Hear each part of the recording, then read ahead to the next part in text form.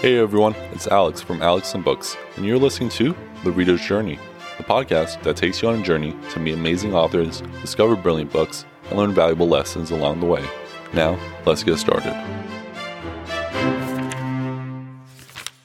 Hello everyone, and welcome back to another episode of The Reader's Journey podcast. Today we have James Altucher, the author of several books, including Choose Yourself. James, thank you so much for coming on the show today. Alex, thank you so much. I've been such a fan for a long time. Thank you so much for having me on the podcast. And as you probably already know, I love talking about books and writing. And we could talk about any books, not just my books, of course. And I know you're just a huge fan of reading and writing. And I think it's such a pleasure to interact with you this way. Yeah, I'm super excited. I love talking with people who, not just authors, but they love books, they love learning, and super excited to talk about your book, Choose Yourself. And James, I've been following your work for a couple of years now, like your writing, your books, your podcast, but I'm sure a lot of listeners who are listening right now are new to you. Could you tell us who is James Altucher? I guess broadly, I've been an entrepreneur for a long time, and I've started and sold a couple of companies, but I've also failed at most of the companies I've started, which has been grueling. I've made money, I've lost money, I've been dead broke after selling companies and had to come back from scratch. I think that's if people have a story, that's definitely one of my main, stories in the arc of my career. And but I've also been a writer for many years, and I've been a podcaster for the past 6 years. I like to try lots of new things. I've been a professional investor. I've been a professional poker player. I am a professional stand-up comedian. I even own a comedy club, and I'm also a very active private and venture investor. So I guess you could say I don't believe in having one label. I think, as humans, we're not really supposed to be specialists. We're supposed to be generalists. And I think that's just this is a long answer to your question, I know, but I like to make sure I'm not doing things for money, but I'm doing things I love that could generate money, which is probably the reason why I've gone broke so many times. But also I've been able to always do what I love doing. Yeah, that's one thing that I definitely admire about you. You're kind of like this Renaissance man. You're not afraid to try different things, go in different categories, especially stand-up kind of came out of nowhere in the last few years. And you have this history of being a businessman and an author. And I really admire how you're not afraid to venture into new areas and try new things. And when you venture into new areas, people hate you for it. So everybody who knows you from your old area is like, what are you doing? You could have done X, Y, and Z. You could have started a huge business, but instead you're going on a stage and telling jokes to a bunch of 12 tourists from Norway.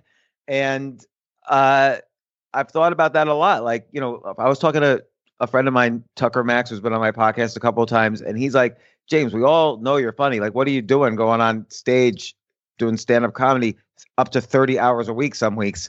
And I don't know the answer to that other than that I love it.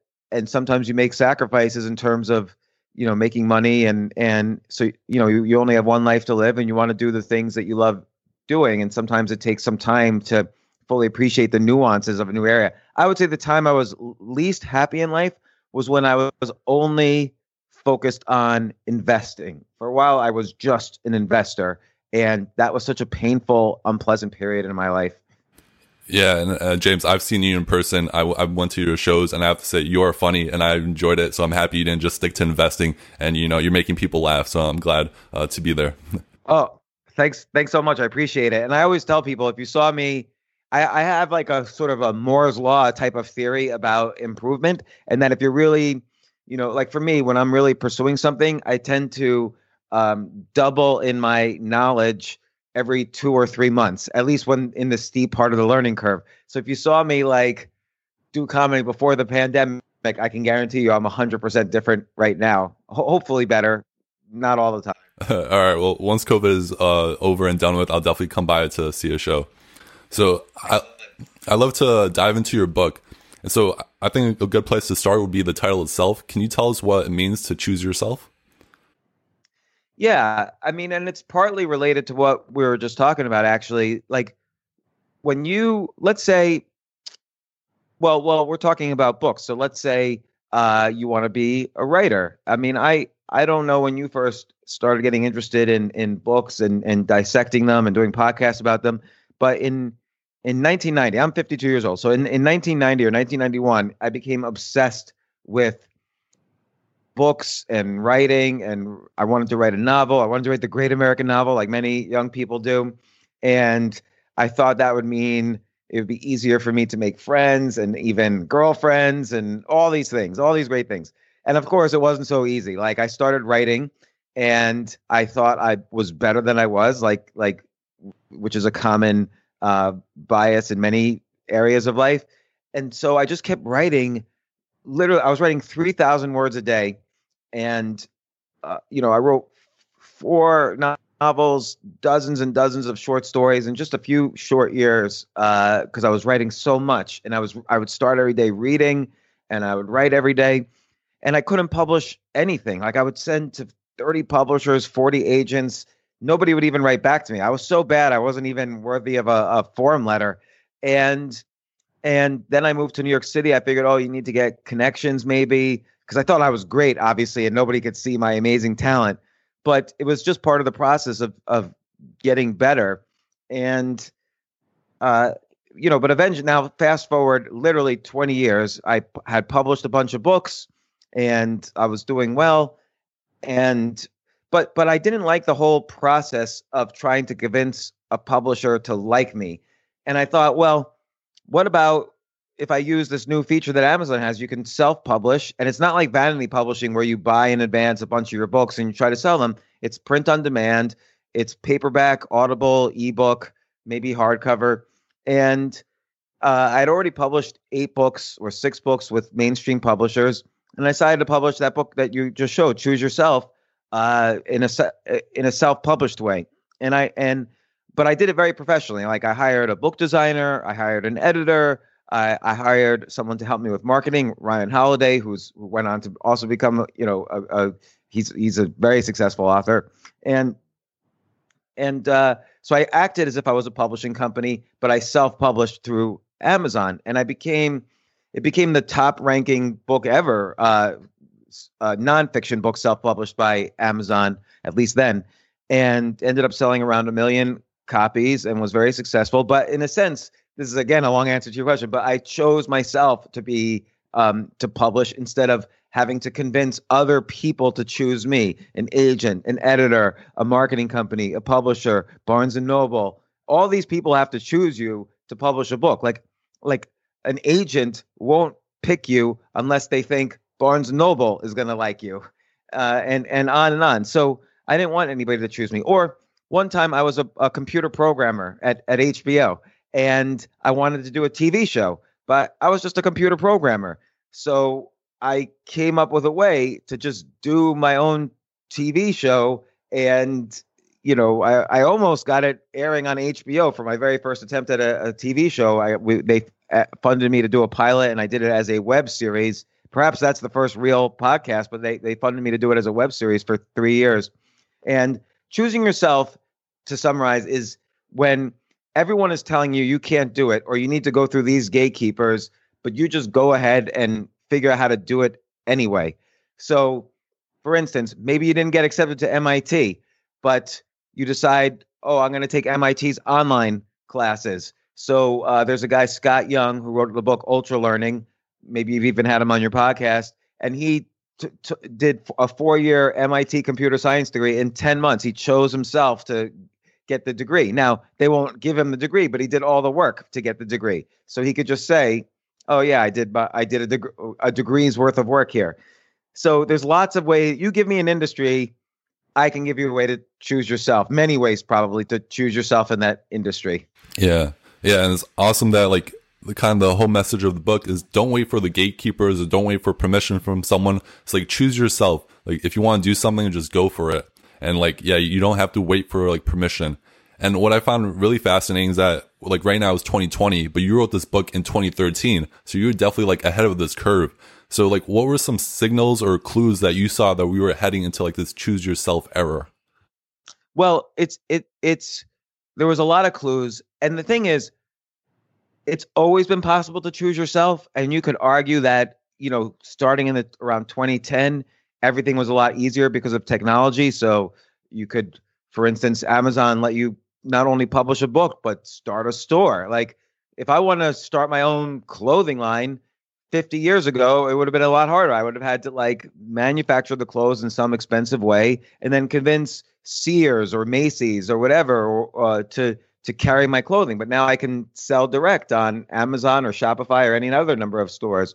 Or if I want to do a TV show, it used to be there was only three networks: ABC, NBC, CBS. But now I can make a TV show and put it on YouTube. And it doesn't have to be 30 minutes. It could be 3 minutes. I could do a 3-minute TV show or a 15-second one on TikTok. I mean, there are people on TikTok who have 50 million followers doing 15-second videos. And those are real followers. Those people will follow them to the next platform and the next platform.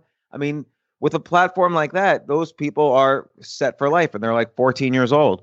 So I would say this ability to kind of create your own platform, if you have something interesting and unique and stimulating to say, you will get followers, whether it's 50 million or 10,000. It doesn't really matter the number, because you could have 1,000 followers, but they're all CEOs of companies. That's a very valuable group of 1,000. Or you could have 50 million 14-year-olds. That's also a very valuable group, but they're just different. So the number doesn't matter. It's a quality thing, or it's a mixture of quality and quantity.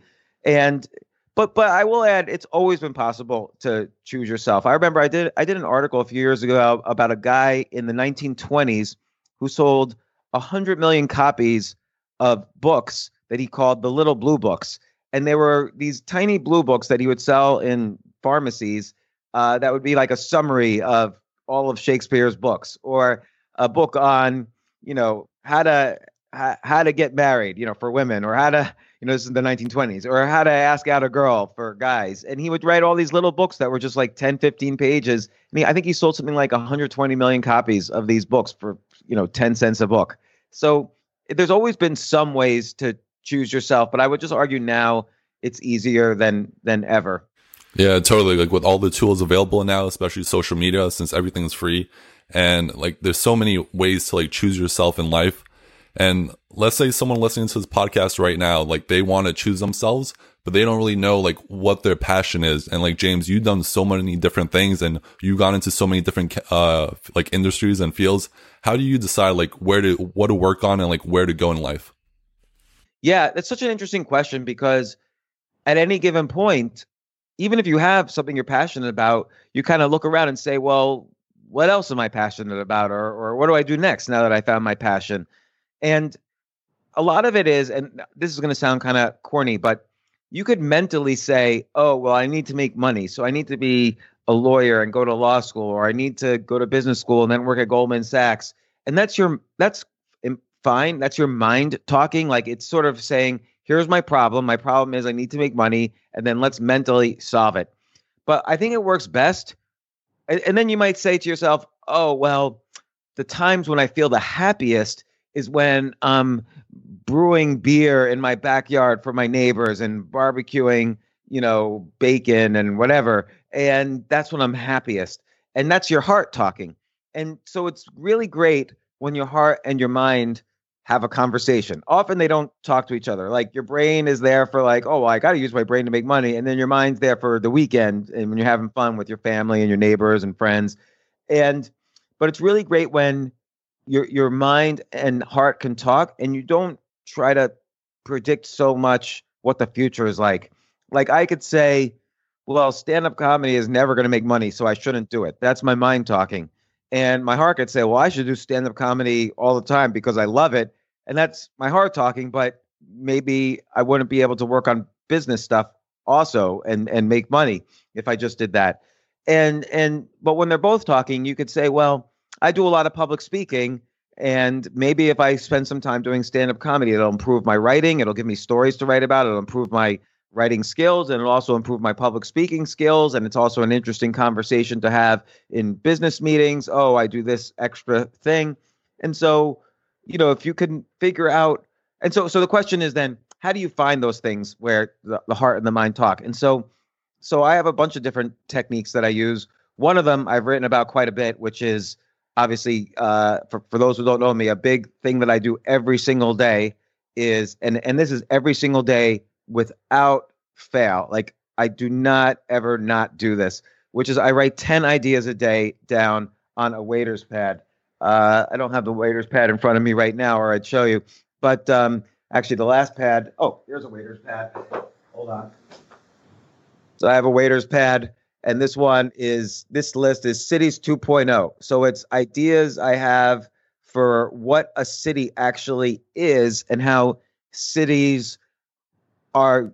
Right now, we think of cities as geographic locations, but in cities 2.0, if they have these 10 qualities, they could be virtual cities as well and have just as much impact as a geographic city. So if you can go to some virtual place and get an education and meet friends and find experts and even find, love and culture and make money, that could be just as valuable as a city, even if it's in a virtual location like Facebook or a future virtual reality.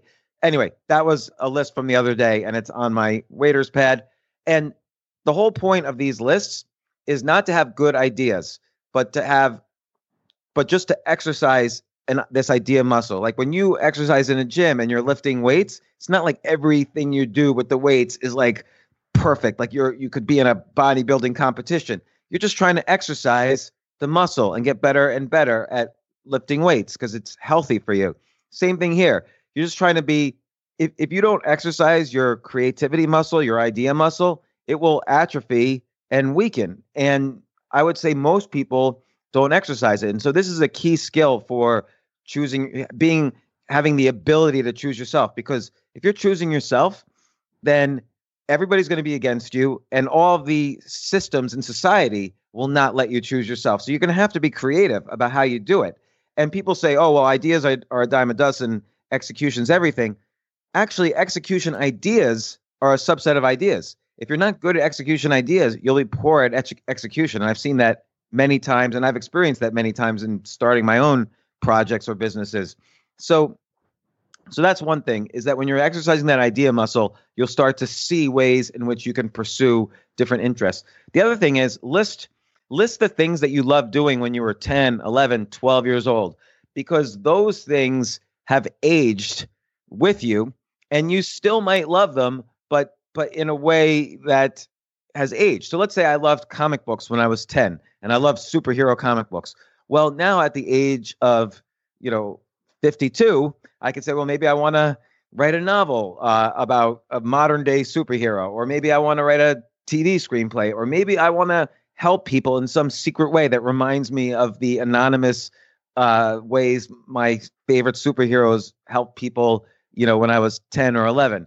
So or maybe I want to be a critic and write about the latest comics or movies, or maybe I might want to make a game about I don't know. There's a million different ways to or maybe the arc of the hero I learned from reading those comic books. So I want to write kind of a thriller with the same kind of arc as a superhero comic. I don't know. I'm just, comic books is something I was interested in. Or if you were interested in sports when you were 10, well, now you're over 50. It's not like you're going to be a professional basketball player, but maybe you like fantasy sports. Maybe you like writing about sports. Maybe you want to be a sports agent and switch careers, which I know one guy switched careers from being a Hollywood screenwriter to being writing blog posts for $100 a post about fantasy sports.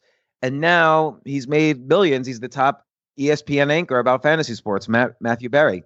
So, it's never too late to change to an interest. So anyway, that's another way to find interest, is just, like for me, I was interested in writing actually as a little kid. I was interested in being a spy. I was interested in comic books. I actually was oddly interested in politics and reading biographies of billionaires. And I was interested in science fiction. This is interesting. It's just worthy exercise. And then you ask yourself, well, how have these things aged?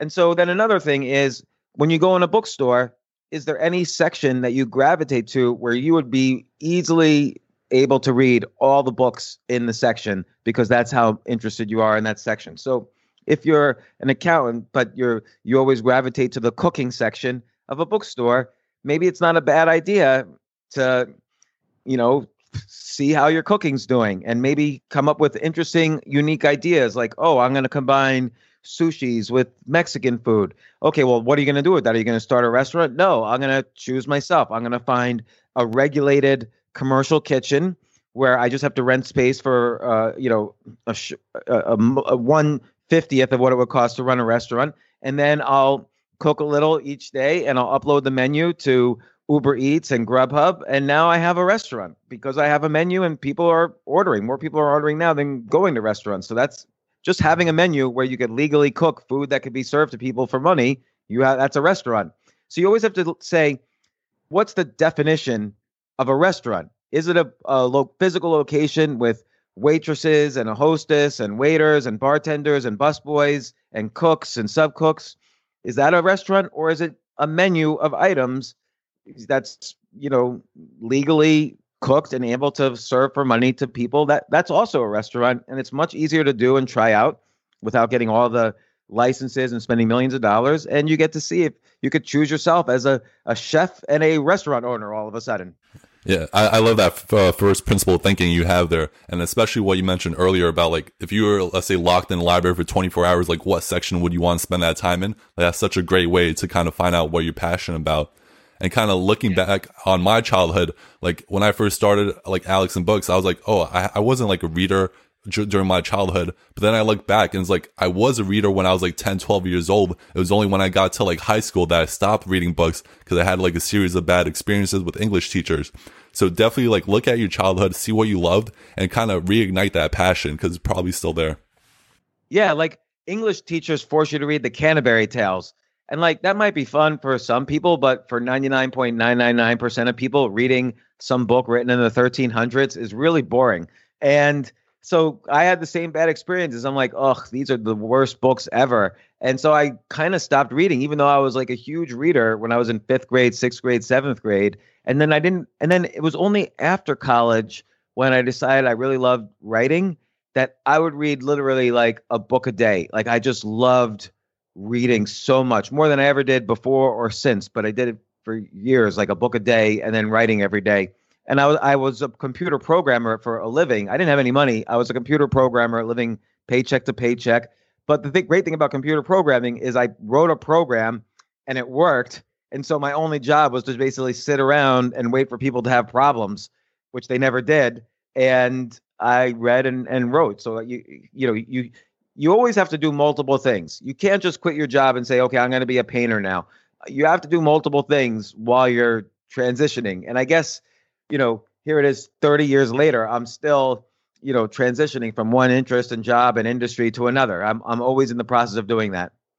Yeah. And I'm like in the same situation. Like, I think a lot of people might be thinking, oh, I got to choose myself, quit my job tomorrow and just go completely into like cooking, sushi and Mexican food. But like, you want to kind of keep your job and start that side hustle and then kind of like build it up until it becomes like a full-time job. Would that be like a fair statement? Yeah. Like so my first business that I started, or I should say my first successful business that I started I was in the 90s. I was making websites for big companies like American Express and a lot of record labels, a lot of movie studios. But I didn't quit my full-time job for 18 months after I started my business. I had like 40 employees and dozens of clients and 10,000 square feet of space in another building before I finally had confidence enough to quit my job. And even now, I'm always experimenting with new ideas, and I don't quit anything. Like I just keep juggling. The important word is experiment. Like, for instance, let's say I wanted to make James's Sushiritos restaurant. Okay, well, it's not so hard for me to first just get the ingredients here in my kitchen and invite my friends over and charge them $10 just for the heck of it, and then make a miniature, a fake Yelp page and have them review my James's Sushiritos. And then I could experiment one step further, and I could actually go to some legal kitchen and say, hey, could I rent space here for a month?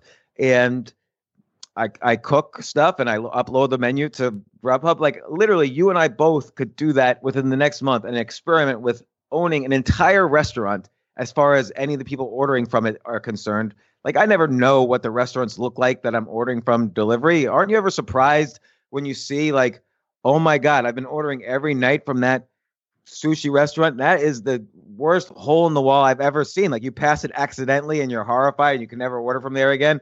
So it's easy to experiment with just about anything. If I want to, I did an experiment once. I wrote a novel in a weekend and I published it on Amazon just as an experiment to see if I could do it. And it wasn't a good novel. It was just an experiment to see what could be done. And it's good to experiment. That's how you learn. Oh yeah, yeah, 100%. Experimentation, trying new things is such an important part of like life and choosing yourself. And one thing that comes with that is a lot of rejection. Like you write in your book, like you have the last 17 businesses, 16 of them have failed, but like you didn't give up, like you kept going. And I kind of see you kind of like the business version of like David Goggins, like no matter what happens, you're going to keep going. So where did this like never quit, like never give up mentality come from for you? Yeah, and I like the comparison to David Goggins, although I will say it's a little different in that David Goggins knows he's going to fail a lot, and he's let's say he runs 50 miles. So David Goggins, he is known as this what would you call him? An endurance endurance athlete. Yeah, so he pushes himself beyond the limits, and so he likes to get to the limit where he's about to collapse, where he's broken both of his legs, and he still keeps running. And because that's when he knows, it's like what Mike Tyson says, I don't start counting. Someone asked him, how many push-ups do you do a day? And he says, I don't even start counting until I feel like giving up. And that's when he starts counting one. And so with business, I want every single business to succeed. And I'm usually extremely disappointed when they fail. And then when I've lost all my money on several occasions, it's not like I then said to myself, this is great. I just lost all my money. Now I know I'm really getting started. I usually feel like a failure and I get depressed and anxious. Like, how am I going to afford my kids' diapers and stuff like that? And so it's a little different in that. And I guess I keep going because there's no other choice for me now. I don't really know how to do anything. Like I wouldn't be able to get a job, for instance. My last desk job was at HBO, which I left in 1997. I don't know what I would do or who would hire me or if I would be good. But fortunately, there was one time in the OOs where I had 9 businesses in a row fail. And I had a business partner, and he would put in half the money. I'd put in half the money, but I would do most of the work or a lot of the work. After 9 businesses, he was like, maybe we should just not do that 10th idea. And I'm like, no, let's just try it. Let's just try that one more idea. And it was the 10th idea that worked. And so you just never know. And again, the key is I've gotten a lot better at that through thinking of things in terms of experiments. So I don't risk too much on any one idea. Instead, I experiment a lot with the definition of an experiment is you have very little downside. The upside is enormous. And the worst case scenario is you learn something. So I try to structure experiments around that idea. And, the other thing is that I'm very much more careful about risk. So I would go broke when I would take huge risks. Now I realize a key for investing in entrepreneurship is you start off with a good idea, but then after that, you focus very much on how to avoid risk, how to get rid of risk. And so again, you could think of that in terms of experiments, or you could think of that in terms of idea lists for how to, if your ideas are good on reducing risk, that's important. So for instance, if you have an idea for a big virtual reality software product, before you raise money to, make it, and it's going to cost millions, figure out a way to test the idea without spending a lot of money. Like, again, I'll just use the restaurant example.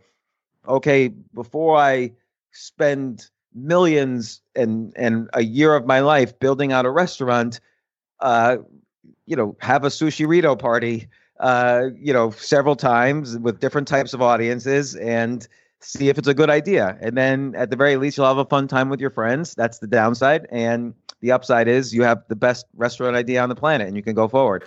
It's such a good idea. Like start small, like you want to cap the downside and you want to, experiment, try new things. Like for instance, like with the podcast, I figured I'd just like do 3 episodes and people like that, I'd keep it going.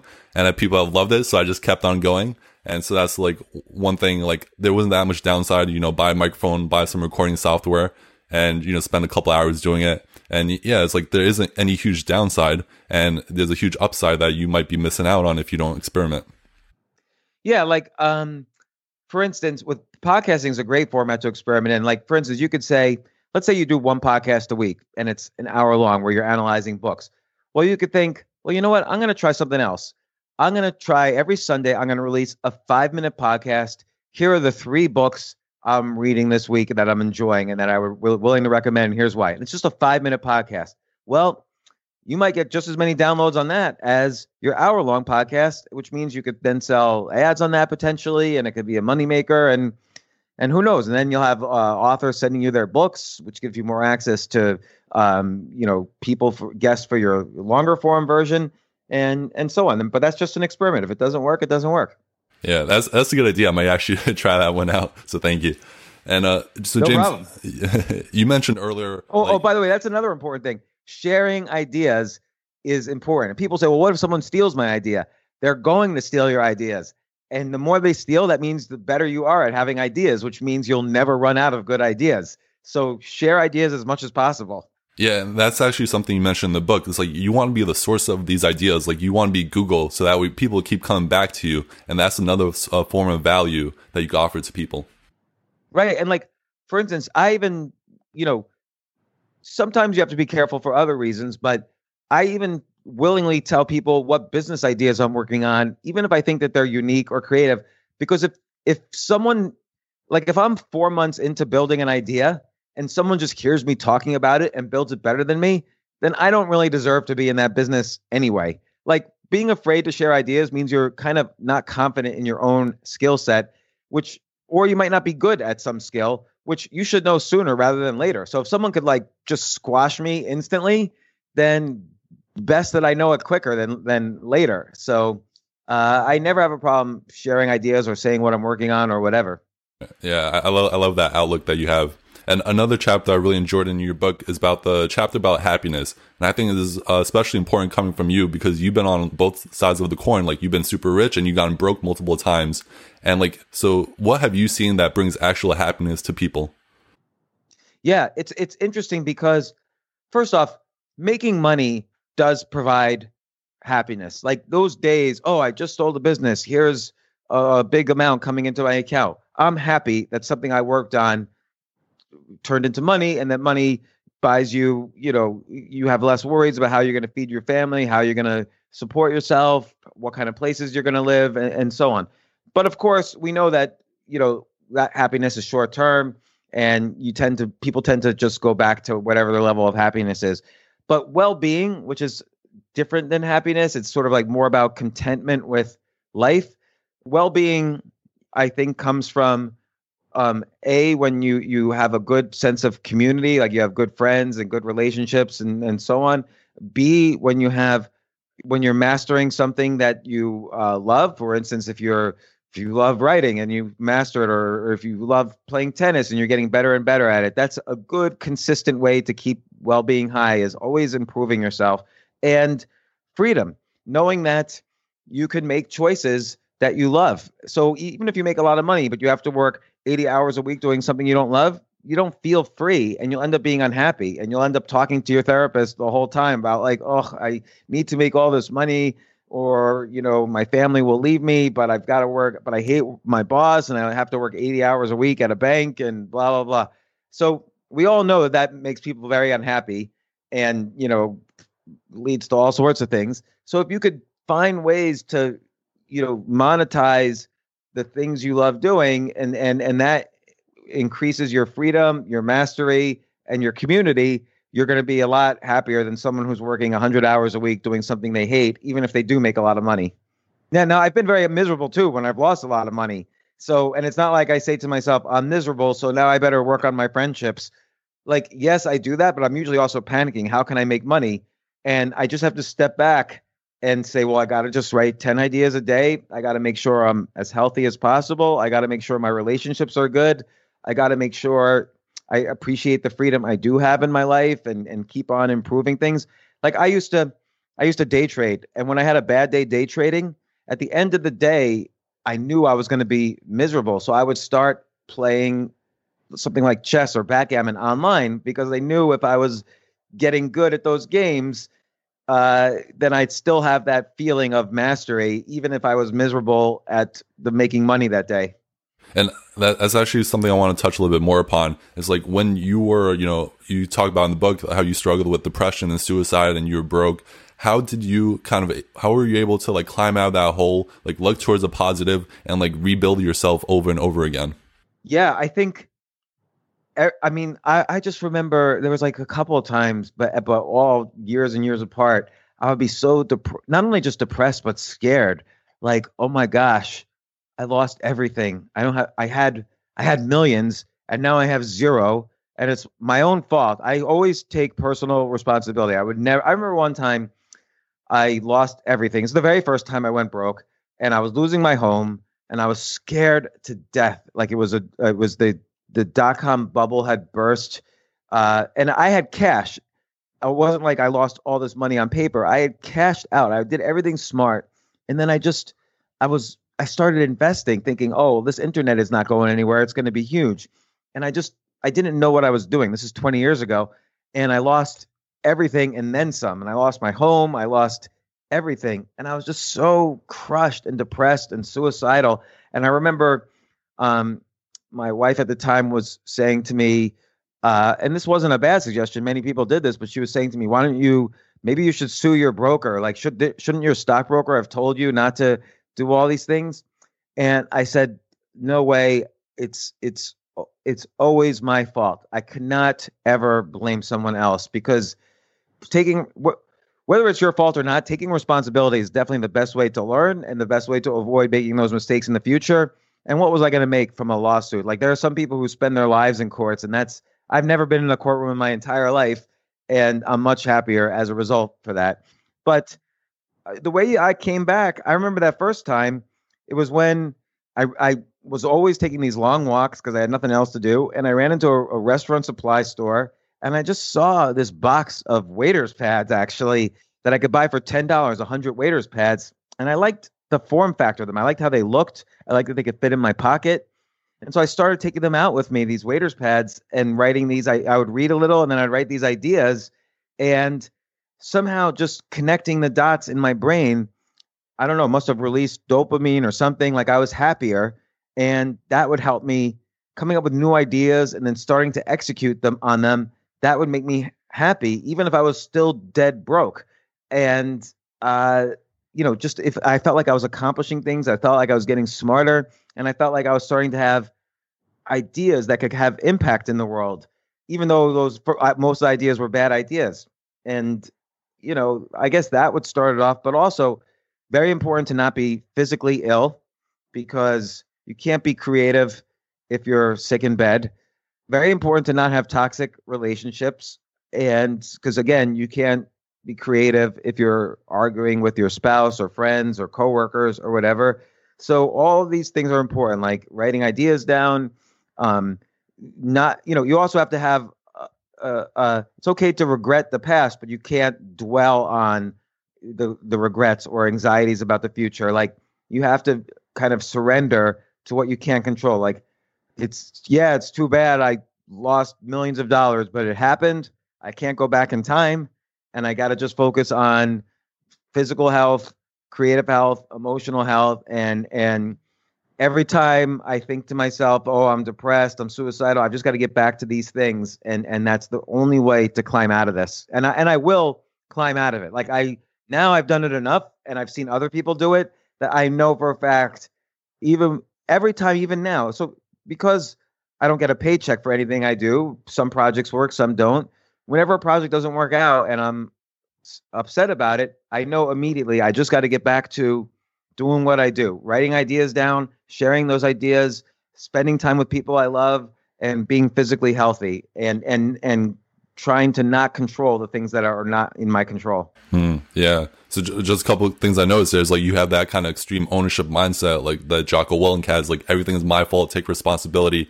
And because it is your responsibility, that means you could change it with your actions, like such as coming up with ideas and, pursuing those ideas, and also focusing on like the fundamentals, like you said, physical health, mental health, and all of those things. And like slowly, like you build yourself up and you're able to like rebuild yourself, which is really cool. Right. And think about all the times people blame other things. Like, let's say you bought a house in 2006, and then the housing crisis happens in 2008, and you're fired from your job. So you need to sell your house, but there are no buyers. It's very easy to blame. And by the way, this all happened to me. It's very easy to say, oh, well, who would have, just my luck. There's a housing crisis right after I bought a house.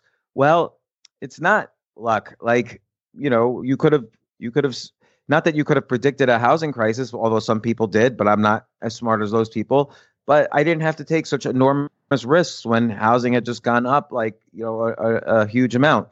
And you have to take responsibility for everything. Or like I lent money to a friend once and he never paid back. Well, this is a guy who needed to borrow money after he was robbed at an ATM at 3 a.m. after losing all his money in a strip club. So yeah, that, okay, yeah, he's always nice to me. He's always a good friend to me, but maybe this is not the right person.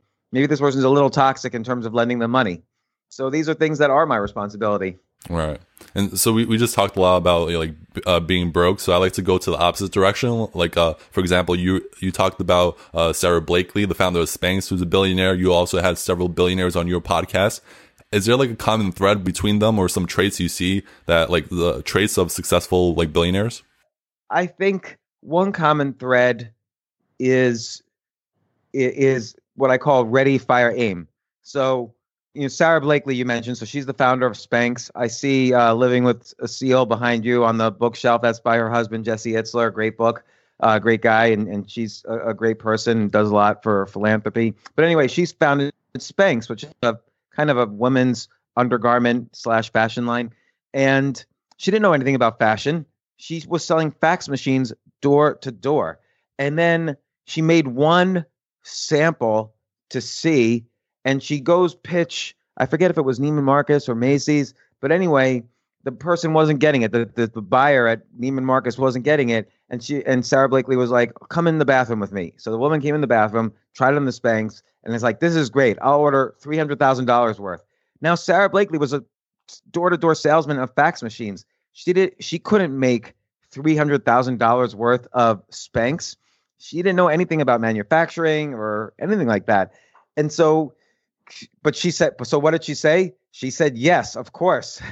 And so she was ready because she knew the product. She fired, like she said, yes. And now she's got to figure out how to do it. That's the aiming. And eventually she found a manufacturer and did it. Richard Branson, he was 27 years old. He was a magazine publisher. And then he's like, oh, I'm also going to start an airline. He didn't know how to start an airline. He didn't know. He was a 27-year-old, long hair magazine music publisher. And so what does he do? He calls up Boeing and he asked to borrow a plane. So that's, again, ready, fire, aim. He had no money. He had no landing strip. He had no, airports to help him. He just knew he needed a plane and he needed a landing strip, and he figured out the most creative ways to get them. And then he started running an airline and raising money and all that kind of stuff. The normal way to think is, oh, well, if I want to start an airline, I need to get some experts. I need to raise $1 billion, and on and on and on.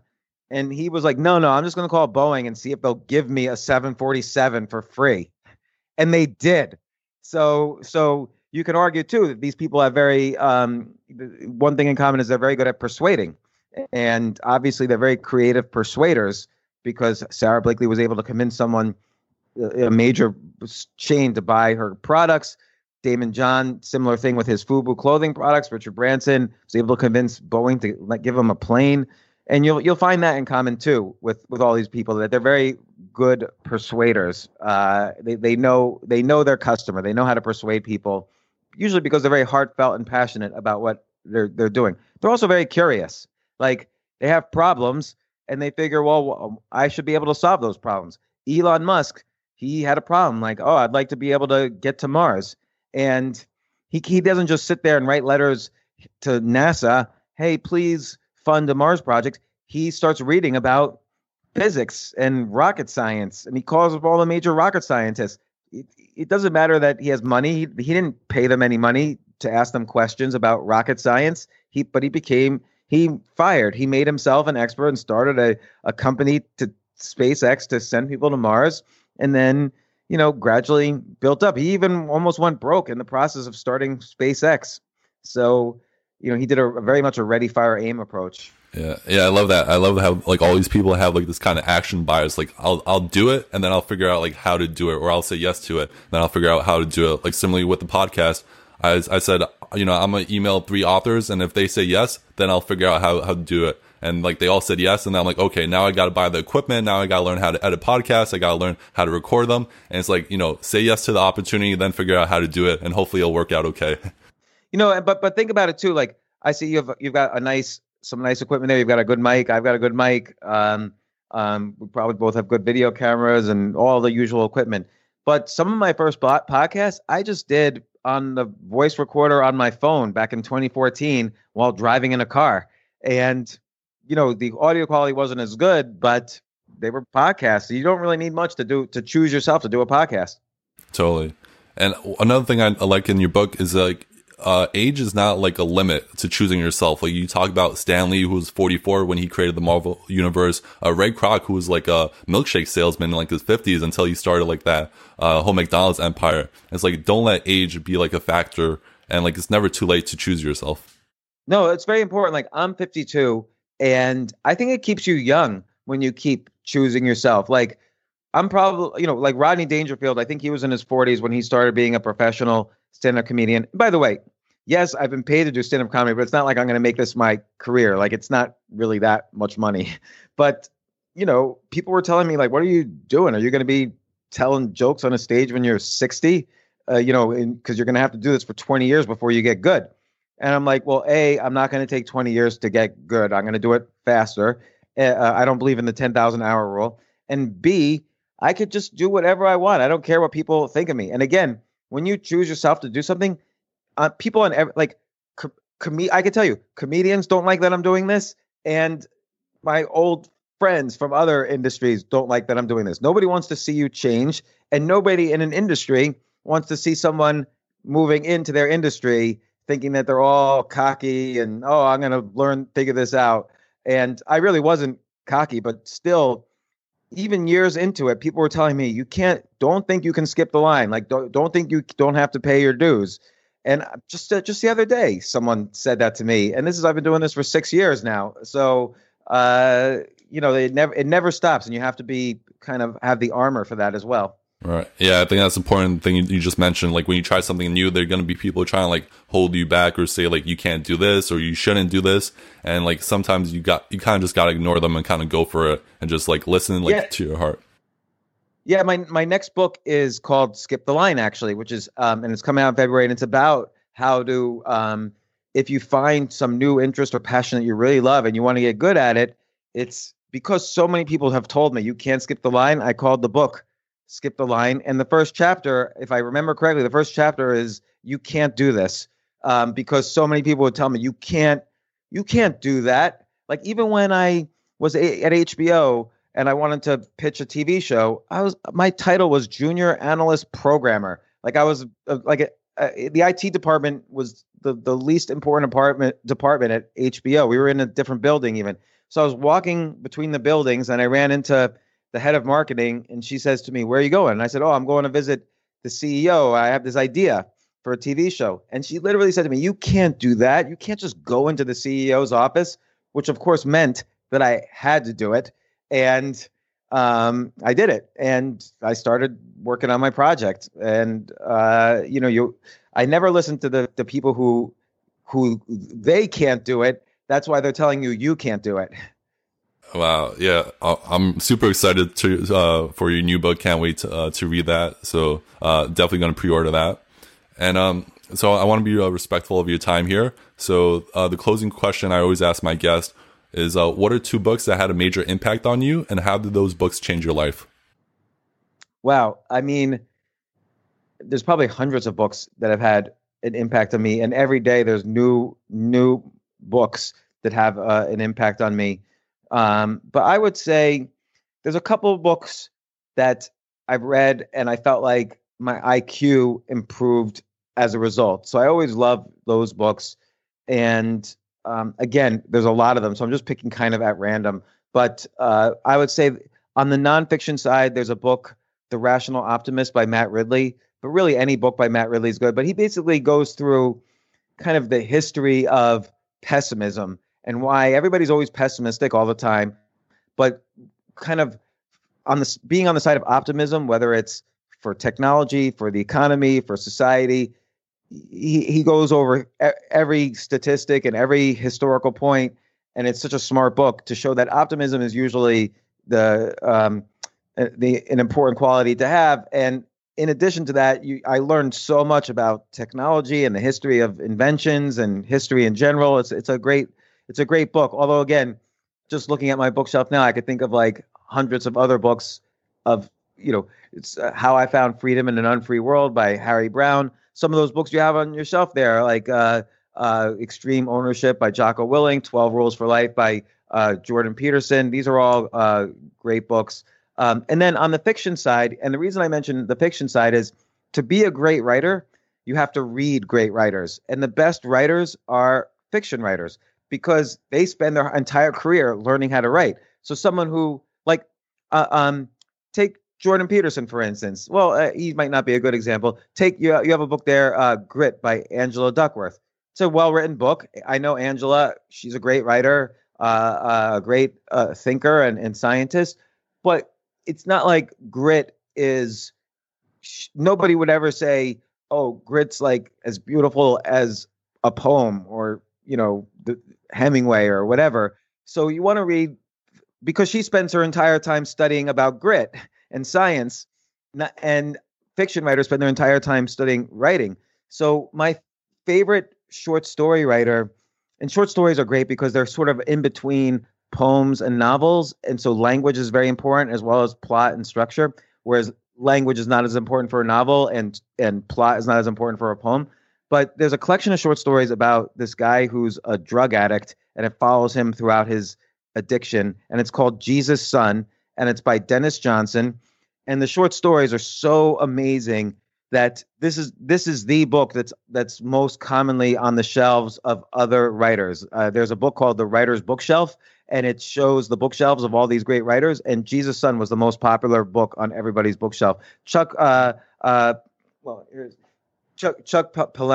I don't know how to say his last name. The author of Consider This. He says he's read Jesus' Son over 300 times, which is probably around the same amount of times I've read that book as well. So that's a great fiction book. Wow, that's incredible. I haven't heard of that one before, so I just want to say thank you for bringing that up. And James, I bought that book when it came out. I think the year it came out was 1994. I bought that book the day it came out because I had already read a lot of the stories when they were individually in magazines and stuff. And I last reread the book about a week ago. Wow, that's incredible. I'm definitely going to have to, as soon as the podcast ends, I'll be ordering that book for sure. So James, this has been a wonderful conversation, and I appreciate you taking the time to talk with us today. I'm sure listeners would like to learn more about you and connect with you. Where's the best place for them to find you? Well, first off, Alex, thanks so much for having me on the show. I was super excited. I'm a fan of all the things you do, and I love books and always happy to talk to people who love books. And people can find me anywhere, really. I don't know. There's no best place. You know what? I never really use podcasts to market anything I'm doing, but I am really proud of this next book, Skip the Line. And so if people want to pre-order that, it's on Amazon, and that's fine. And we're listening to my podcast. It's all good. Yeah, I'm going to pre-order and I'll tell people about it. And James, so right before we end, I just want to tell a little choose yourself story because, so about I've been working for Podcast Notes for about 2 years now, and it's such a great job. I love listening to podcasts and I love learning. And I always thought it's such a cool job to be able to talk to your favorite authors and just so many interesting people. So I started applying to all these podcast places. And one of the places I actually I emailed is your team, your producer, Steven and Jay, and both incredible guys. And they just said, we don't really have any opportunities right now, but thank you so much for reaching out. Super nice team. And all the other places I applied to, they didn't get back to me either. And, I felt really down and I was kind of sad for a little while. And then I thought to myself, what kind of books can I turn to for advice? Cause whenever I have a problem, I try to turn to a book to help. And, I remember your book, Choose Yourself. And I thought, what would James do? And it's he wouldn't wait for the gatekeepers, or he wouldn't ask for permission. He would just go out there and do it. And so that's kind of what I did with this podcast. I decided to like choose myself. And the best part is that I ended up working with you and your team, and I got to start my podcast. So I got like the best of both. And it's all because I read your book, Choose Yourself. It's all because you wrote it. And it's incredible to come full circle and have you on my podcast. And James, I would like to say thank you so much. You're responsible for creating this podcast. So it just means a lot to me. Thanks for sharing that, Alex. Like I didn't know. And yeah, I'm so glad it worked out. And you definitely made the right decision. Like, it's really great that you're doing this podcast and you have your Instagram page where you feature books, and your podcast notes is so great. And, congratulations on everything. Thank you so much, James. And everyone listening, definitely get a copy of Choose Yourself. And I'll pre-order your next book, Skip the Line, hopefully having you back on the podcast in the future. Anytime. Awesome. Well, thank you so much, James. Thanks, Alex. I appreciate it. This is a lot of fun.